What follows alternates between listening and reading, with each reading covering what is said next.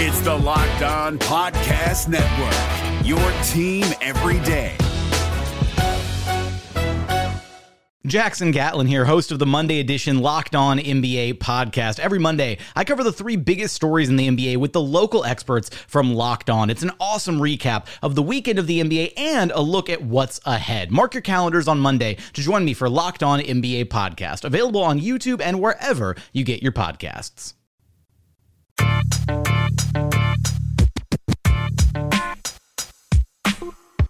You are Locked On Magic, your daily podcast on the Orlando Magic.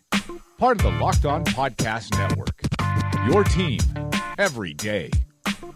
And you are indeed Locked On Magic. Today is February 28th, 2019. My name is Philip Rossman-Reich. I'm the expert and site editor over at OrlandoMagicDaily.com. Happy with you here on a Thursday. The Orlando Magic taking on the Golden State Warriors, but a little bit of a monument to pass by here. The Orlando Magic are at the three-quarter point of the season. We'll talk about that a little bit more in the coming days as we enter the fourth quarter of the season. But with that, with Orlando City starting, I thought we'd bring in our good friend Austin David of Orlando Soccer Journal, the Orlando Soccer Show, and Community Sports Report on 91.5 FM Thursdays at 4 p.m. Austin, welcome back. It's been a while. We had you on last year. Ready to get going, and probably the most exciting time in the Orlando sports calendar.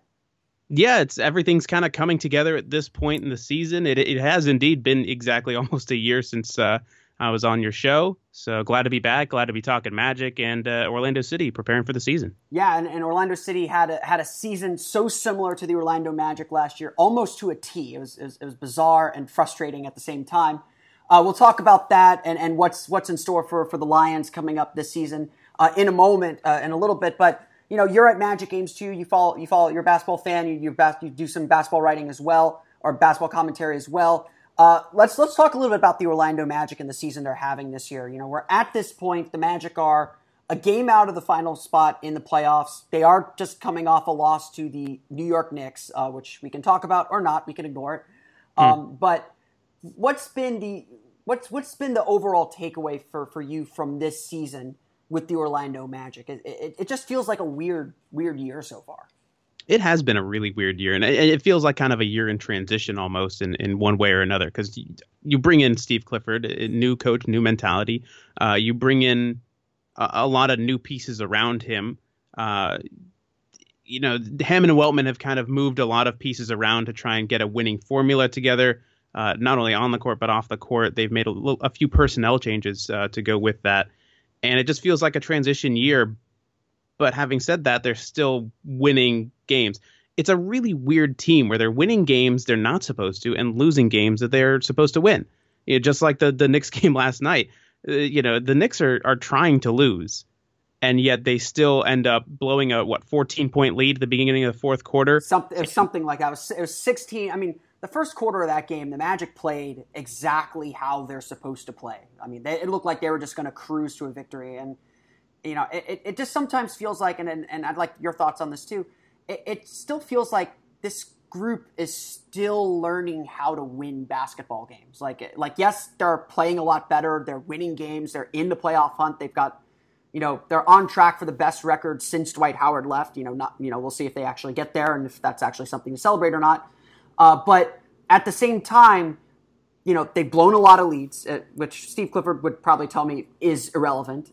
It's the score at the end that matters, not the score in the third quarter. But this team just seems to struggle to get over that hump and to get that last play that they need to close these games out sometimes. Like it felt like on Tuesday night, if Terrence Ross would have hit that open three from the corner, or Evan Fournier would have hit that three, or moved it to Isaac and he would have hit that three, that everything would have been just okay. And it's that last little play the Magic are missing still. Right. And you could argue also that it never should have come to that point. They should have been able to hold on to that 14, 16-point lead throughout the entirety of the fourth quarter. And it's becoming far too often where they get to the fourth quarter, they're holding a 10, 20, 30-point lead, and it evaporates. You know, it just seems like the killer instinct kind of goes away. They get complacent, and they feel comfortable with a 30-point lead. But it's the NBA. Any team can beat you on any given night if you let them. If you let them back into the game, they can come back and hurt you. And going back to your point with, you know, the Magic still trying to learn how to win. You've got guys like Nikola Vucevic, Aaron Gordon, Evan Fournier, even Jonathan Isaac and Terrence Ross a little bit. They've been part of losing cultures for a number of years, and it's hard to break that. If for Aaron Gordon's sake, especially, if all you've ever known in the NBA is a losing team, you don't know what winning feels like to the extent of the better teams in the NBA. You look at like a team like the 76ers, who have built their culture from losing to winning, but that's taken a lot of time. And you've seen how much patience it takes to be able to get there.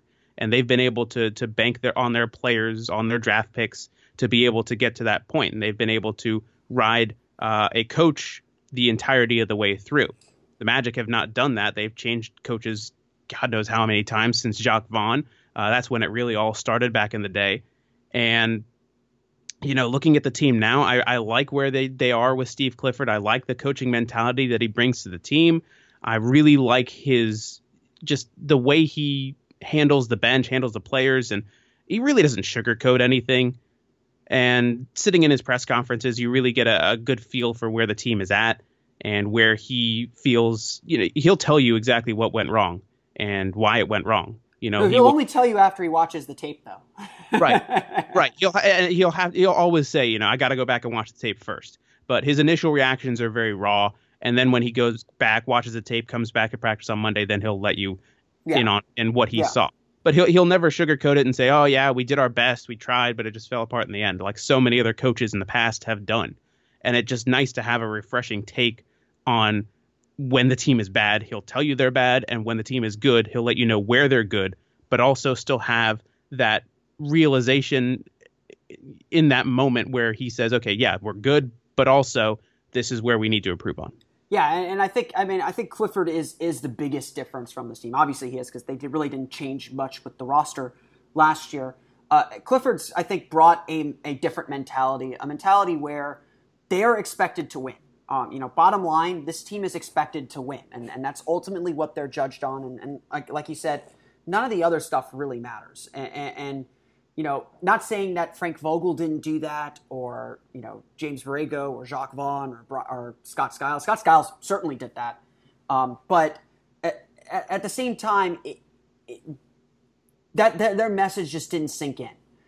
What is it? Is it simply a matter of if the Magic have put together those wins, so there is that buy-in? Is it the urgency that everyone kind of feels like this front office is still waiting to make those big changes, and those are still probably on the way? Is it a mix of those contract years that Vucevic and Ross are in? Like, what seems to have sunk in that's made a team that's virtually the same as the one that won 25 games last year, was statistically a 28-win team if you take out all the injuries? What's the difference between these two teams? Is it just a matter of the message is sunk in? I kind of the one thing that I always pull back when this question comes up is something that Mario Hezonja said at the exit interviews at the end of last year. He talked about Frank Vogel and the kind of coach that he was. And he said, we don't need someone to tell us, hey, good job, pat you on the back and move on. We need someone that'll get into our ears and get into us and make sure that we're doing what he needs us to do. We need some directive. We need someone to push us the right way, not just kind of lead us. We need a good push. And I think that's what Steve Clifford has given to this team is the right push. He's been around the league. He's been around the Magic organization for a number of years on and off, back with the Stan Van Gundy era. And he brings that kind of mentality that Van Gundy had with his team, mixed with his own kind of flavor to it, to push these guys in the right direction. And I think a lot of the messages, because of where he's come from and his success in Charlotte and building that team, has been able to sink in with some of the more veteran guys like Vucevic and Aaron Gordon and Evan Fournier. They're taking on what he says and putting it into action. There's still a lot of work to be done, but you can definitely see all the premises there. Yeah, for sure. So let's talk about at least two of the individual players that have mattered a lot during this run where the Magic, Tuesday night notwithstanding, have played exceptionally well and have put themselves back into the playoff conversation. Nikola Vucevic, we've obviously seen him for the last 6 years. He really took a step up in his game this year. Offensively, for sure. Defensively, no doubt. Becoming an NBA All-Star and deservedly becoming an NBA All-Star that, Zach Lowe was saying, Vucevic is an All-Star. It's not a debate. No matter what Zach Harper says, I agree with that. Vucevic is certainly an All-Star. But what's been the biggest key to Vucevic taking this step? And how vital is he to the Magic now that they're in this playoff hunt and as they move forward from there? I feel like Clifford's just kind of made him a bigger part of the offense than he has been in past years. He wasn't necessarily the first option in years past, and this year he feels like the first option. In terms of scoring, the pick and pop, he's more lethal from the 3-point range than he was previously. He's worked on that tremendously over the last few years just to kind of create another variable to his offensive game. He's more aggressive in the post. When he gets the ball down low on the block, he'll take it right to the defender no matter who it is. And his hook shot has been really well developed to this point where he's confident again going up against anybody and hitting that 9 times out of 10. So I think that's kind of where Clifford has come in and said, okay, Vooch, you're the guy. And this is how we're going to play the game. And he's averaging, 20 and 10, 20 and 11, something 20, like that? It's a career high, 20-point-something points per game. It's near 21 points per game. I think he's at a career high with 12, 13 rebounds per game. And sneakily, I think a lot of people don't, they talk about this, but don't talk about it enough. I think he's only behind Anthony Davis and Marc Gasol, and maybe this has changed with Anthony Davis because he's not playing as much, in assists per game by bigs. He averages, I think, 4 assists per game as well, which is just incredible for a center. Not named Wilt Chamberlain. Right, and I like what he always with, right? So he had popping up to the 3-point, driving it from the top of the key, or passing it. And you see a lot of those options where guys are cutting to the ball or cutting to the rim. He has it at kind of that top 3-point free throw area, and he's finding guys from there. Being able to kind of pull the big that is guarding Vucevic away from the basket allows for a lot of good looks for the smaller guys who cut in that are quick, pass their defenders, and get right into the lane. And I really like what Vucevic kind of brings in that respect as well.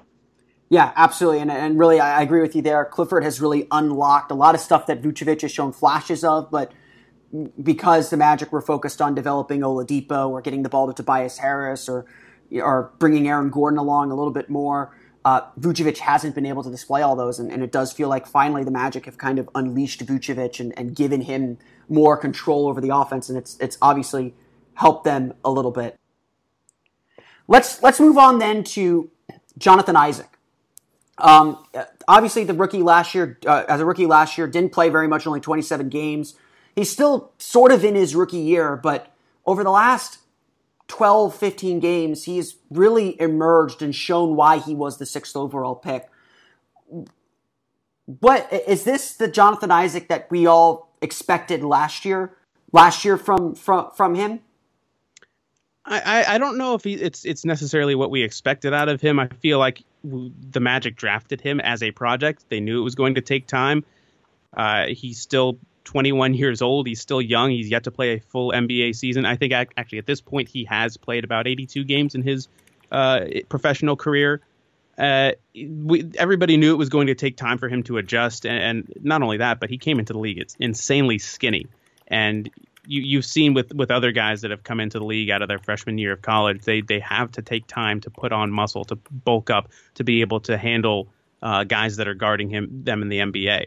And you've seen Jonathan Isaac kind of take some time. He had a bit of injury his rookie year and had to take time to kind of sit back and watch instead of just getting right into it. And I think that was probably very good for his development because, when you're thrown in as a rookie, sometimes with certain players, they just don't get it right away. And it takes them to kind of sit back and be able to be retrospective of everything and see how the game is played from a distance, not just being able to play it, to really understand the way the NBA game is played. So I think that's helped in Jonathan Isaac's development just a bit, being able to kind of not expected to be the guy or a big piece of the puzzle just yet. They know they're developing him, and he seems to be taking on that message again from Steve Clifford, who's kind of managing their load fairly well. Yeah, and I think the Magic have kind of increased his responsibilities a little bit more as he's gained more confidence, and his teammates have helped in that process too. I think he's kind of earned a lot of respect with the team, which is I think just as important for a young player, kind of finding his way and fitting in within the team concept. And we'll see what Isaac. I think this is a big summer for Isaac. We'll see how he grows from there. And kind of that point, I think Mo Bamba is going to benefit from that too. I mean, Isaac still needs to build up his body a little bit. He still gets pushed around a little bit. But Bamba is going to get the same kind of observation that Isaac got and the same kind of development that Isaac got. I think that will help him grow. The bottom line question, though, this season has now become all about making the playoffs. Whether the season is a success or a failure, I don't think we can. I don't think that rests solely on the playoffs. Whether the season is ultimately a success does. The question now is, do the Magic make the playoffs, and what do they have to do to make sure they get there? I want to say they make the playoffs, and I feel like they've put themselves in a good position for the last stretch of the season to be able to do that. Not only because of where they are in the standings, but because of the ease of their schedule from here on out. Relative ease. Yeah, it's the second easiest schedule in the NBA? At the All-Star break, it was listed as the second easiest schedule in the NBA. Obviously, they played a few easy teams that they should have beaten, but did not. So they're now, I think, fourth or fifth. But yeah, it's a relatively tame schedule. Right. And so looking at that they put themselves in a good position to make the playoffs. Even if they just make the 8th seed, I think that's still an accomplishment considering how many years of turmoil this franchise has been through. But the really the easiest thing to make the playoffs is play a fourth quarter that actually, is just like the other three, keeping the consistency throughout 4 quarters of play. Every coach wants to say, yeah, we put a good 4 quarters of play together, not a good 3 and then blew it at the end. You want to see a good full game out of your team. And I think that's just what they're missing right now. If they can start putting together good quality wins that are 10, 15 points against bad opponents, then you're right there in the playoffs. You just need to win the games you're supposed to win and have fourth quarters that don't look like last night. Yeah, for sure. A 48-minute effort has been the big thing that's eluded this team all year. I think that's what it's going to take to win because I think we've all kind of sensed this team does struggle a little bit under pressure, whether it's late game pressure or anything else. The last 20 games of this season, the pressure, I'm going to continue to say this because, you kind of forget what playoff pressure feels like as a fan, almost. That pressure is only going to increase with every passing game, with every passing moment. And they've got to be able to push through that and execute. And they certainly didn't do that the other night in New York. They certainly did, they did that to some extent against Chicago. I thought their fourth quarter was really good against Chicago, but it's going to take full 48-minute efforts to beat every team on the schedule. I don't care if it's Golden State on Thursday or Cleveland on Sunday, and I'm not forgetting Indiana on Saturday either. It doesn't matter who it is. They've got to find a way to win these games, and they should be able to. They've shown they have the ability to, and if they can do that, the playoffs are there for them to reach. So we'll see if they can get there. Absolutely. The NBA playoffs are right around the corner, and Locked On NBA is here daily to keep you caught up with all the late season drama. Every Monday, Jackson Gatlin rounds up the 3 biggest stories around the league, helping to break down the NBA playoffs. Mark your calendars to listen to Locked On NBA every Monday to be up to date. Locked On NBA, available on YouTube and wherever you get podcasts. Part of the Locked On Podcast Network, your team every day. But the real reason I wanted to have you on to talk, we do this every year, it feels like, is because as the Magic season begins to wind down, and maybe it'll go a little bit longer than we anticipated, but as the Magic season begins to wind down, it means it's time for another season to begin, and that is Orlando City returning to the pitch this Saturday to take on the hated rivals from NYCFC for their MLS season opener. Like the Magic, this is a team that's faced a lot of turmoil, faced a lot of upheaval, been all over the place, and has struggled to kind of find its footing in the league, and they're desperate to make the playoffs, it seems. I remember you came on here last year and said if Orlando City doesn't make the playoffs, heads will roll. New coach mid-season, new general manager as well. Let's start there. What happened last year? That's a great question. The simplest questions are often the best. Right, and it still kind of confounds a lot of people about what happened last year because of the way they started. I think it sends a bit of a message that it gets a bit skewed, right? Yeah, they won their first 6 out of their first 8, and they were top of the table. They were winning games against good opponents, and then it fell apart. And sounds familiar, right? You could kind of see signs of that happening, though. If you watched the games that they won, they weren't convincing wins. They were scrappy wins that they pulled out of their butts, basically. And everybody, I felt like, kind of rode the high a bit too high. And you kind of have to have a measured take, especially early in the season, because with MLS, things can change with the snap of a finger. You go back a few years and you look at Seattle, right? They were right in the middle of bottoming out of the entire MLS table. They were, 8th, I think, out of 10 teams in the West at one point during the season. And then they fired their coach. They bring in Brian Schmetzer, who was their assistant for a long time. And all of a sudden they make an incredible run at the end of the season. They make the playoffs and they eventually win MLS Cup. And, they started their season so poorly that they had to fire their coach. And you look at Orlando City, who started great and then bottomed out. They fired their coach on the round of mid-table, around June or July. Yeah, it's the middle of the season. Yeah.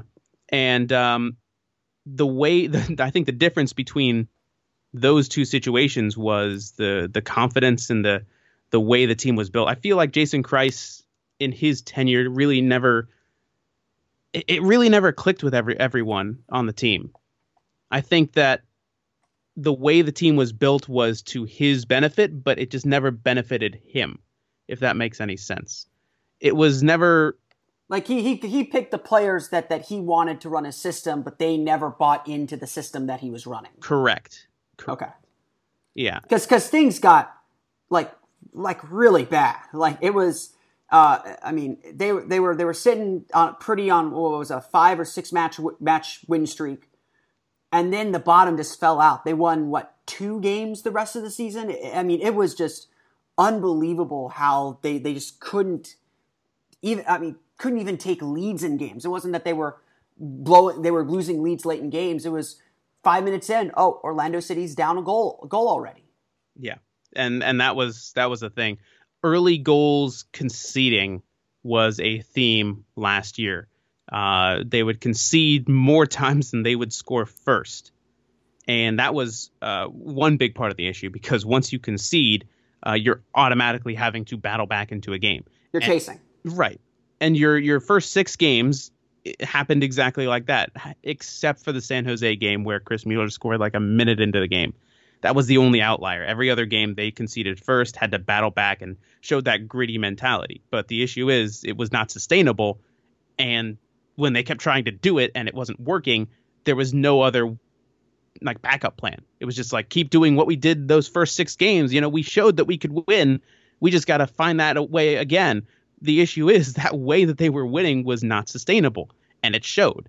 And that is why Jason Kreis is no longer here in Orlando, is because his method of winning was not sustainable, at least here in Orlando. It worked in Real Salt Lake back in the mid-2000s when he was going to MLS Cup, but I feel like MLS has changed so vastly over the last few years that he didn't really adapt enough to the change to be able to be successful.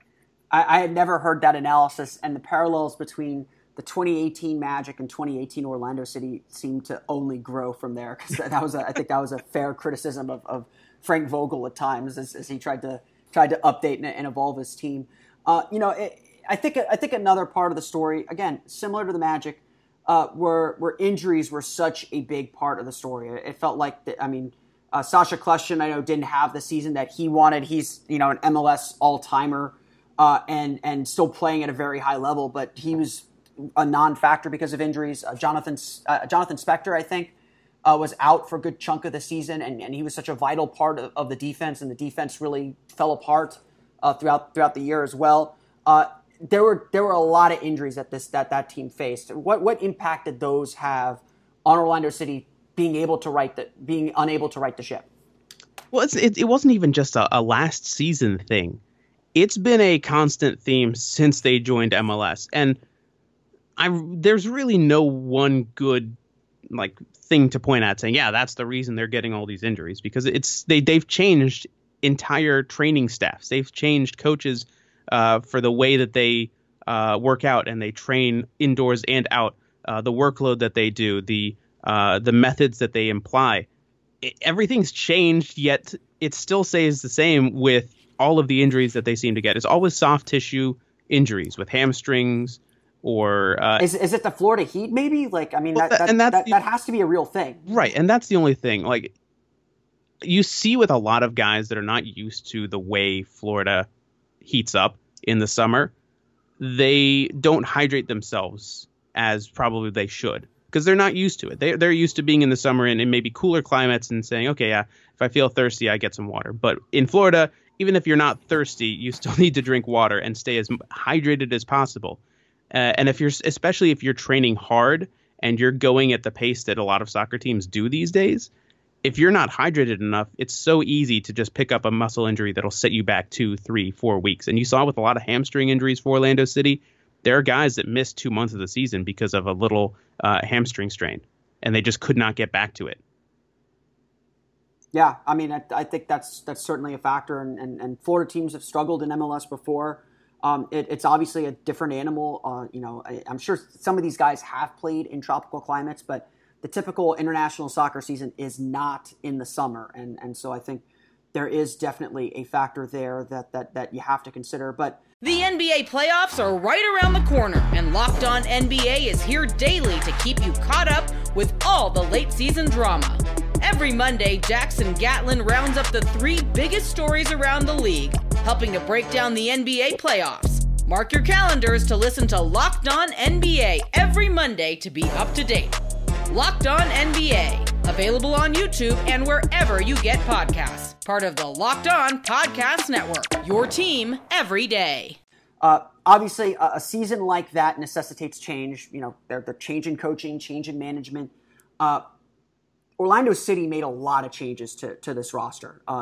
Getting rid of, letting go of a lot of guys who were part of the team for a long time, were a big part of the team last year.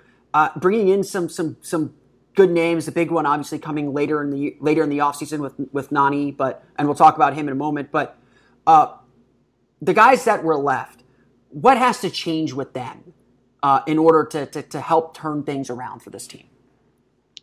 You talked about the similarities between the Orlando Magic and Orlando City, and they're still strikingly similar. And with this Orlando City team, it's all about buying into what the coach is preaching. It's all about what James O'Connor is trying to get this team to do on the field. It's all about them believing in the coach and believing in the system and believing in each other to then go out and to play the game. So it's just as simple as that. The guys that wanted to be here, they're still here. The guys that wanted to show that last season was an outlier, those are the guys that are still here. The ones that didn't cut it, or that were the problems in the locker room or off the field, or just didn't want to be here, they're the ones that are gone. And James O'Connor made sure that was something that was immediately taken care of at the beginning of the season. He looked at some of the guys that he felt were quote unquote cancerous to the team mentality, and he cut those cancers away from the team. And so now you're left with guys that want to be there, and if they don't want to be there, then James O'Connor won't play them. If they want to play, they have to show that they want to play and they want to be out on the field. Otherwise, there's no reason for them to be there. Yeah, for sure. So this is a Magic podcast, this is a basketball podcast. Not everyone may be a soccer fan. Not everyone may be in Orlando to watch Orlando City games, but I like pumping up Orlando sports. But for those that are getting into the team or being introduced to the team now, who are the players to watch on this team? Who's going to be the most important to the team taking that next step that they need to take?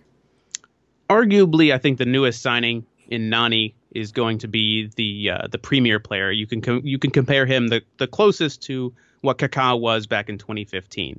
He is an aging European star who has played on the biggest stages of Europe and in the world. He's played in the World Cup for Portugal. He's played for Manchester United. He's played for Sporting in Portugal. He's played in Italy, and he's played in Spain as well. He's got Steve Clifford's endorsement, too. Does he now? Steve Clifford is a big Manchester United fan. I was actually at practice the day after the Nani signing was announced.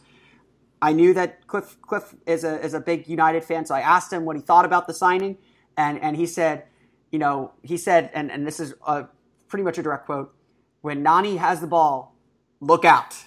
He's very, very excited. He told Vooch that he was gonna go to games anyway, but now he's really excited to go to games. Nani, I think, was at the Magic game last Friday against the Bulls. There was a jersey exchange between him and Vooch, I think, or they at least took a photo together. Vooch is a big Orlando City fan too, from all I gather as well. Although bigger, obviously Milan fan or Juventus fan. Sorry, Vooch. I don't mean to get that wrong. I know. I would get strung up for getting that so wrong. But this is a big international signing. Nani is not Nani from 5 years ago. You're not getting that Nani in MLS, but this is a big signing. He's a guy who can still contribute a lot. Exactly right, and his game has always been predicated on setting up other players. And the other player that I was going to talk about, he's going to benefit the most from the Nani signing, which is Dom Dwyer. Dwyer was signed as a designated player from Sporting Kansas City. For those that know Orlando soccer history, he basically came into Orlando City on loan back when they were in the minor leagues in USL Pro and set the league by storm. He scored 15 goals in 13 games, breaking the all-time record set by Dennis Chin back in the day, also an Orlando City player and Rollins College grad. Shout out to him. Go Tars. Yeah, go Tars. And so Dwyer set the league on fire, went back to Sporting Kansas City, where he was loaned from, and continued his torrid pace of basically destroying the league. I think 2014 was his best year. He scored 20-something goals. Hasn't quite found that same form, but he's still young. He's still, mid to late 20s, maybe on the downside of his career. But if he can play anything like he did even 2 years ago, he can be a huge factor for this Orlando City team. He was the leading scorer for them last year with 13 goals. Now you've added some more offensive firepower around him with Nani. Add in a Kljestan player that wants to basically forget last year and make amends for last year. And you could have a very good front three for Orlando City. Yeah, absolutely. And I really thought one of the bigger issues that Orlando City has really had since joining MLS is they've had decent attackers and decent scorers, whether it was Kyle Larin for the first few years or Dom Dwyer. They really struggled distributing the ball from the midfield to the attacking third. Mm-hmm. Then, Kaká, when he was out there, it always sometimes felt like Kaká was making plays that everyone else couldn't see. He was just too good for some of the players. And that, MLS, I think, is slowly catching up to those kinds of players. But at the same time, there was just this disconnect between the midfield and the attacking third. And now you have a guy like Nani, you have a guy like Sacha Kljestan, you have two guys who should be able to distribute the ball to a guy like Dom Dwyer. And Dwyer will also have a guy like Chris Mueller, who had a fantastic rookie year, tailed off toward the end of the season, but looks like he could be a really interesting player. He'll have him next to him to help with that scoring load, to help hold up the ball or hold the ball up for as well. And I think that will make for a more dynamic attack for Orlando City. Is that a fair assessment? Yeah, I would say that's definitely a fair assessment. With Chris, the thing I will say is that he played primarily on the wing last year. Sure.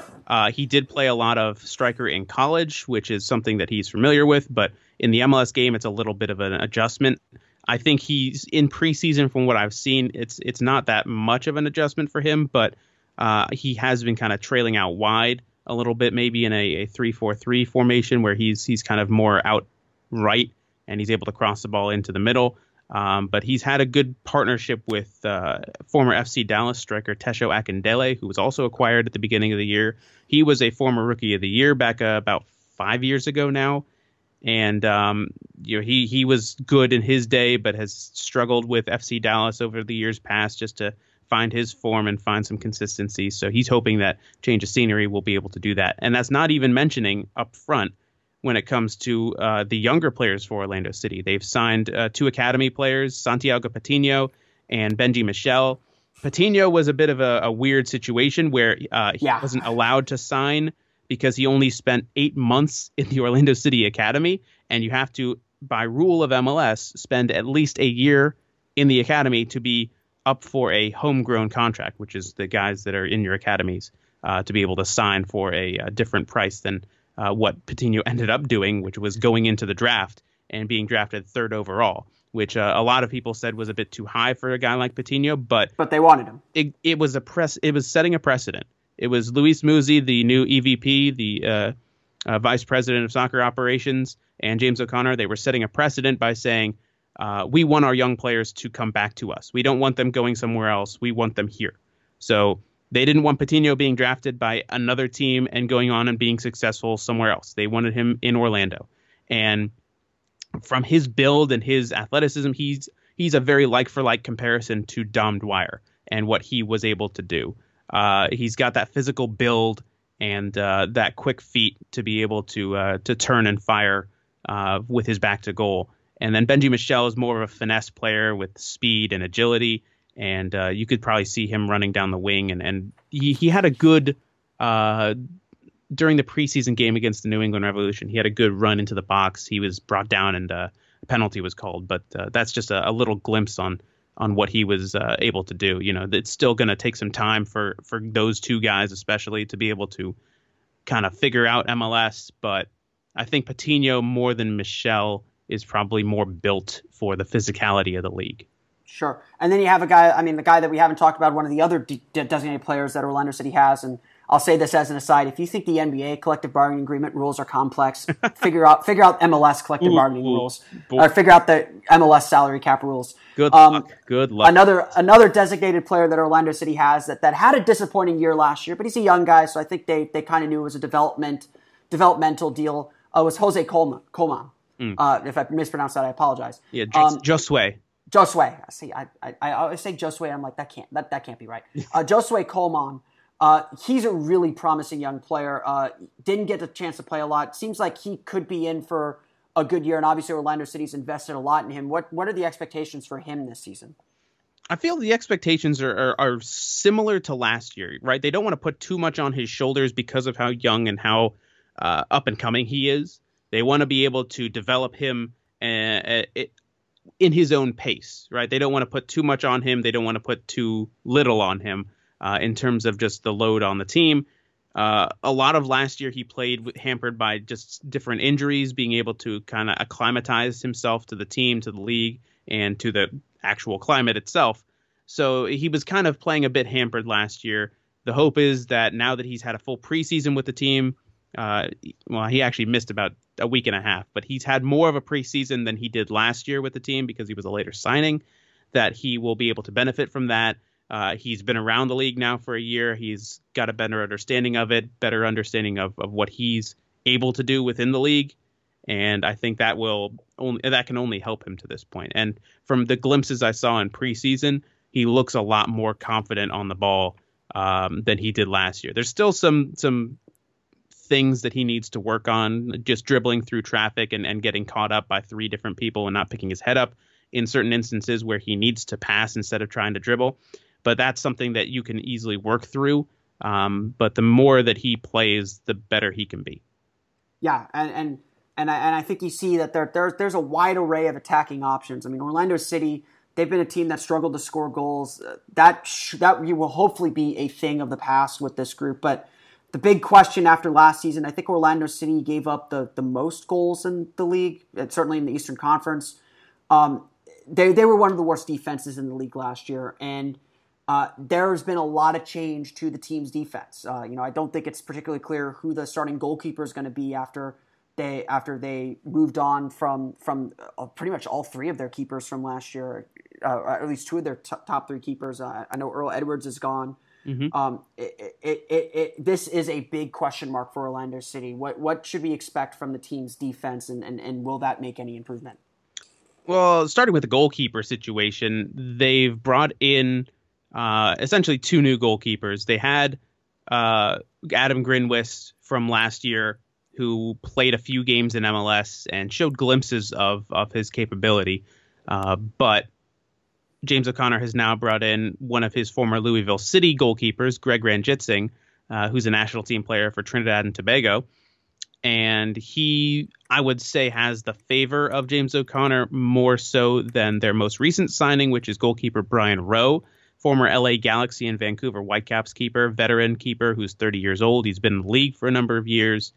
But I think Ranjitsingh has the favor of James O'Connor, mainly because he's been in O'Connor's system for longer, and he kind of understands the way that James wants a goalkeeper to play, and the way he wants to distribute, the way he wants to kind of just manage the game from the back line as well.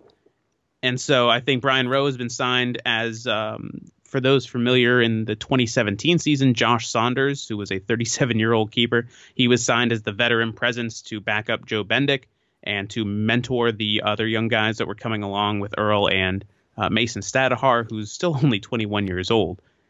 And so I feel like Rowe is kind of that veteran presence who can be called upon to play if necessary, but I feel in my gut that Ranjitsingh is going to be the guy. I could be completely wrong, and I could be saying things that don't come true, but that's just my feeling, mainly because I think a lot of people think Rowe's going to be the starter because he started a lot of the preseason games, but he was a trialist at that point. He hadn't signed. So Orlando City needed to see what he still had in his tank to be able to say, okay, yeah, we could use a player like him rather than trotting out a guy like Ranjitsingh who they know what they'll get from him. Yeah. I mean, so I mean, that, obviously that's a big question. What about the defense? How is that going to shape up for the team? Because it feels like, whether Orlando City is ultimately going to have success or not is whether the defense, certainly they doesn't feel like they can play worse than they did last year. But how that shapes up and whether that becomes something the team can rely on, because there are going to be games where you have to be able to get stops and you're going to be under a lot of pressure. Right, and that was the biggest thing, right? They let up the most goals in MLS history last year. That's not a record that you want to continue on or even break the year after. And so Orlando City's last year with Jason Kreis, they played a lot of a 4-back formation, which is 2 center backs and 2 fullbacks. This year, it's going to be more of a either 3-back or 5-back. So 3 center backs and 2 wing backs, essentially. Those wing backs will get forward a lot and have the option to go forward as much as possible, but they need to be able to get back. But you have an extra central defender there to be able to kind of make up for that lost fullback on the either side. And they brought in players like Danilo Acosta, a 21-year-old fullback who's out of Real Salt Lake, kind of fell out of favor with them last year, was playing good up until that point, but didn't play a lot towards the end of the season. He's been loaned to Orlando with the option to buy, so he has another opportunity to prove himself. He was a U20 starter for the national team, so he's definitely a very good prospect in that respect. Carlos Asquez, who was brought in mid-season, it was the first transfer that James O'Connor made. He was good and kind of hampered by injury towards the end of the season, but he's definitely a player to watch out for. He's a good physical defender who can also switch into the midfield, has good feet, good vision, and is generally an overall good just defensive midfielder / center back. They brought in a kid from basically he's American, but he's been playing for the last 6 years overseas, Alex Dejan, or Dejan. It's not Dijon. It's spelled Dejohn. A lot of people want to say like Dijon mustard, but it's Dejan or Dejan. Anyways, he is from New Jersey, 27-year-old center back. He's played a lot overseas and has a bit of experience to bring into Orlando City. He's played a lot of the early preseason games for Orlando and looked pretty good. But again, that's preseason. You've brought in a guy like João Moutinho, who was the number 1 overall draft pick last year in the 2018 MLS Super Draft for LAFC. He is a tweener between a fullback and a center back. He's 6 feet tall, kind of a skinny guy at 156 in terms of weight, but he's only 21 years old. Again, another promising defender in that respect. They brought in a kid by the name of Ruan, or Huan, Huan is the pronunciation, Ruan is the spelling. And he's a Brazilian international who's come from Rio. He's fast. That's basically the way I describe him. He's just insanely fast. And then another Louisville City player in Kyle Smith. Funny story about him. He was actually going to be an accountant before getting a trial with Louisville City, and ended up becoming a professional soccer player. So at 27 years old, he is now making his foray into the MLS world instead of sitting behind a desk being an accountant. So he's the last kind of new piece in terms of the center back, fullbacks in the defensive end. Yeah, so a lot of new faces. It feels like it's a lot of youth, and so it'll be interesting to see how that develops. Hopefully they all have incredible length. I think that's important. I'm not sure. But it'll definitely be interesting. So with all these changes, new coach, he's been there for a little while. It's not like he's completely new. All these changes, MLS is a league where you can go from the worst team in the league to the best team, or to a playoff team for sure, or even the best team in the league fairly quickly. It is a very compact league. It is not so striated. It's not so striated. There is a lot of parity in the league. What are the expectations for Orlando City this year? It feels like they have to make the playoffs soon, or they'll. As much as Orlando fans and there are diehard Orlando City supporters, they will always man the wall. They will always be there. But it feels like they're hitting that point that the Magic have been at for a while, where fans kind of come and go. They're not completely engaged with the team. What are the expectations for Orlando City this year, and what do they need to accomplish this year as a group? I think a lot of fans want them to make the playoffs, and who doesn't want to make the playoffs?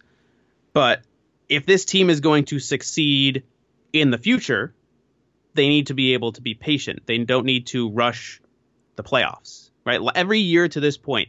Also sounds familiar. Yeah, very familiar. It's so weird how that keeps coming up. But the reason that they've been kind of so striated and broken, I guess, every single year is that every time they don't make the playoffs, they make big changes to the rosters, to the coaching staffs, to everything, because they didn't make the playoffs. And then the next year is like playoffs or bust. And then it just doesn't work. And for 4 years to this point, no matter how much they change, they keep getting worse. 2015 is still their best season in MLS. And that was their first year. They've gotten historically bad. And they made a crazy run at the end of the season to get within, 2 points of the playoffs? Correct. They fell out just short of the 6th seed in 2015. But again, that still remains their best season. And by far. After that season, they made so many sweeping changes. Even though they were so close, they brought in a new GM who then quit a month later. They brought in a number of new players. Then Adrian Heath got fired mid-season, even though they were still within a good, healthy margin of the playoffs. And then everything reset again with Jason Kreis. Then Jason Kreis gets fired middle of last year, and everything resets again. So I think the key for them is just being patient. No matter what happens this season, you stick with James O'Connor, you stick with Luis Muzzi. You've made your bed. You now got to lay in it. You can't just take off the sheets and make it again. That gets tiring after a while. You got to be able to be patient. And again, that sounds familiar. So familiar. The Amway Center and Orlando City Stadium are only a block away from each other, for God's sakes. Yeah. I know the Magic have a box at Orlando City Stadium, so and vice versa, and vice versa, yeah. So again, it's just being patient with James O'Connor and letting him and Luis Muzzi run this team. Don't let the front office get too involved in the politics or in the strategy of the team. Just allow them to do the jobs that they hired them for, and give it at least 2 years, I would say. The original plan for Adrian Heath was give him 3 years. And they cut him a year and a half short. And now Minnesota United is currently on their 3rd year of Adrian Heath. And all of a sudden, they've got a very capable MLS roster.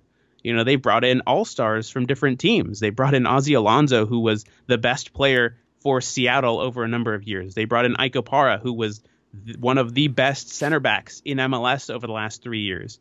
Right? And it's just taken time for this vision to develop. And that's not even mentioning old Orlando City player Kevin Molino, who tore his ACL last year. He's coming back. You got a guy like Ethan Finley, who was an all-star for the last 2 years before moving to Minnesota and tearing his ACL. He's coming back.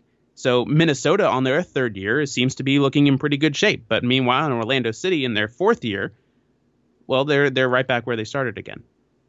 Yeah, that I think that's fair to say. And I think the lesson, whether you're a Magic fan, whether you're an Orlando City fan, is you need a front office working together. I mean, and I feel like with Orlando City, it sometimes felt like there were a lot of different parties pulling against each other, and pulling each other in different directions. And again, like the Magic, a few years ago, wanting to push the process faster than it goes naturally. And signing a guy like Nani, I think is a clear sign that they believe they can make the playoffs. And in MLS, that's not impossible to do even as you're growing and developing, because the draft isn't always the main avenue to improve your roster. So, Orlando City making the playoffs is a good thing. It's a good goal. But like you said, it isn't the make or break goal. It isn't, if you don't make the playoffs, you're fired type of deal. And it did feel like that was the mode Orlando City was in as they tried to take advantage of what they had here with a fan base that loves this team, that loves going to games, and a new stadium too, but also just kind of not understanding the process of winning and building a winning culture and building a winning team. It really goes to everything. It goes to how the front office is run. It goes to how ownership interacts. It goes to everything.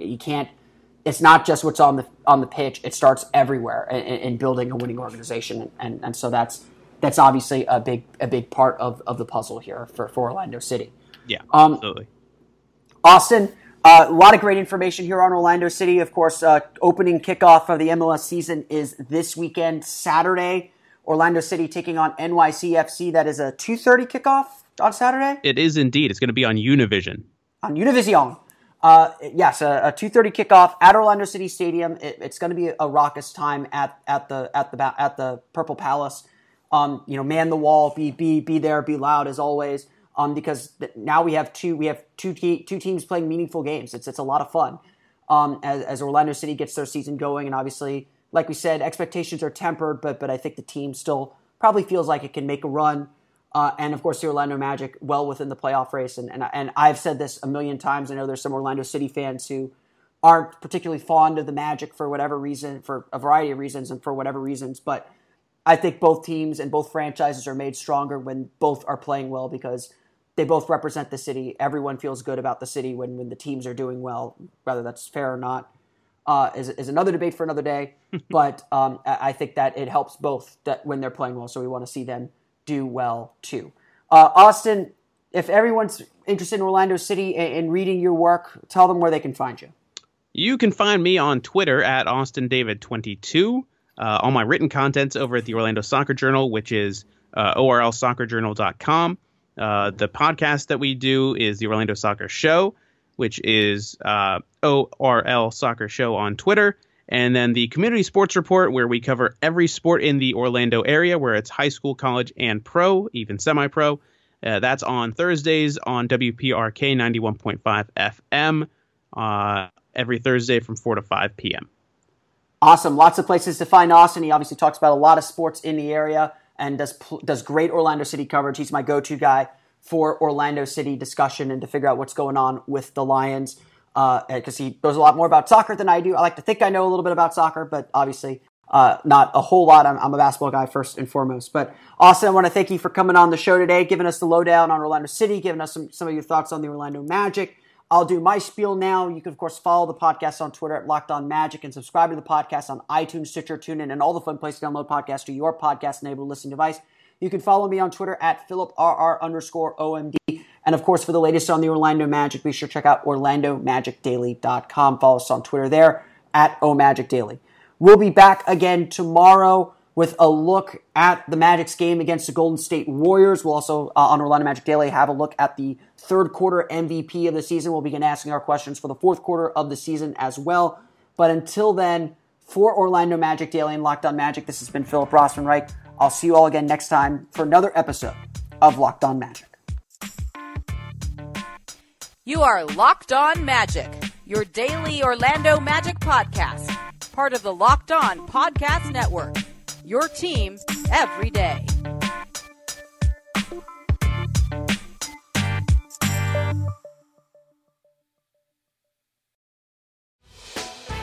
Hey Prime members, you can listen to this Locked On podcast ad-free on Amazon Music. Download the Amazon Music app today.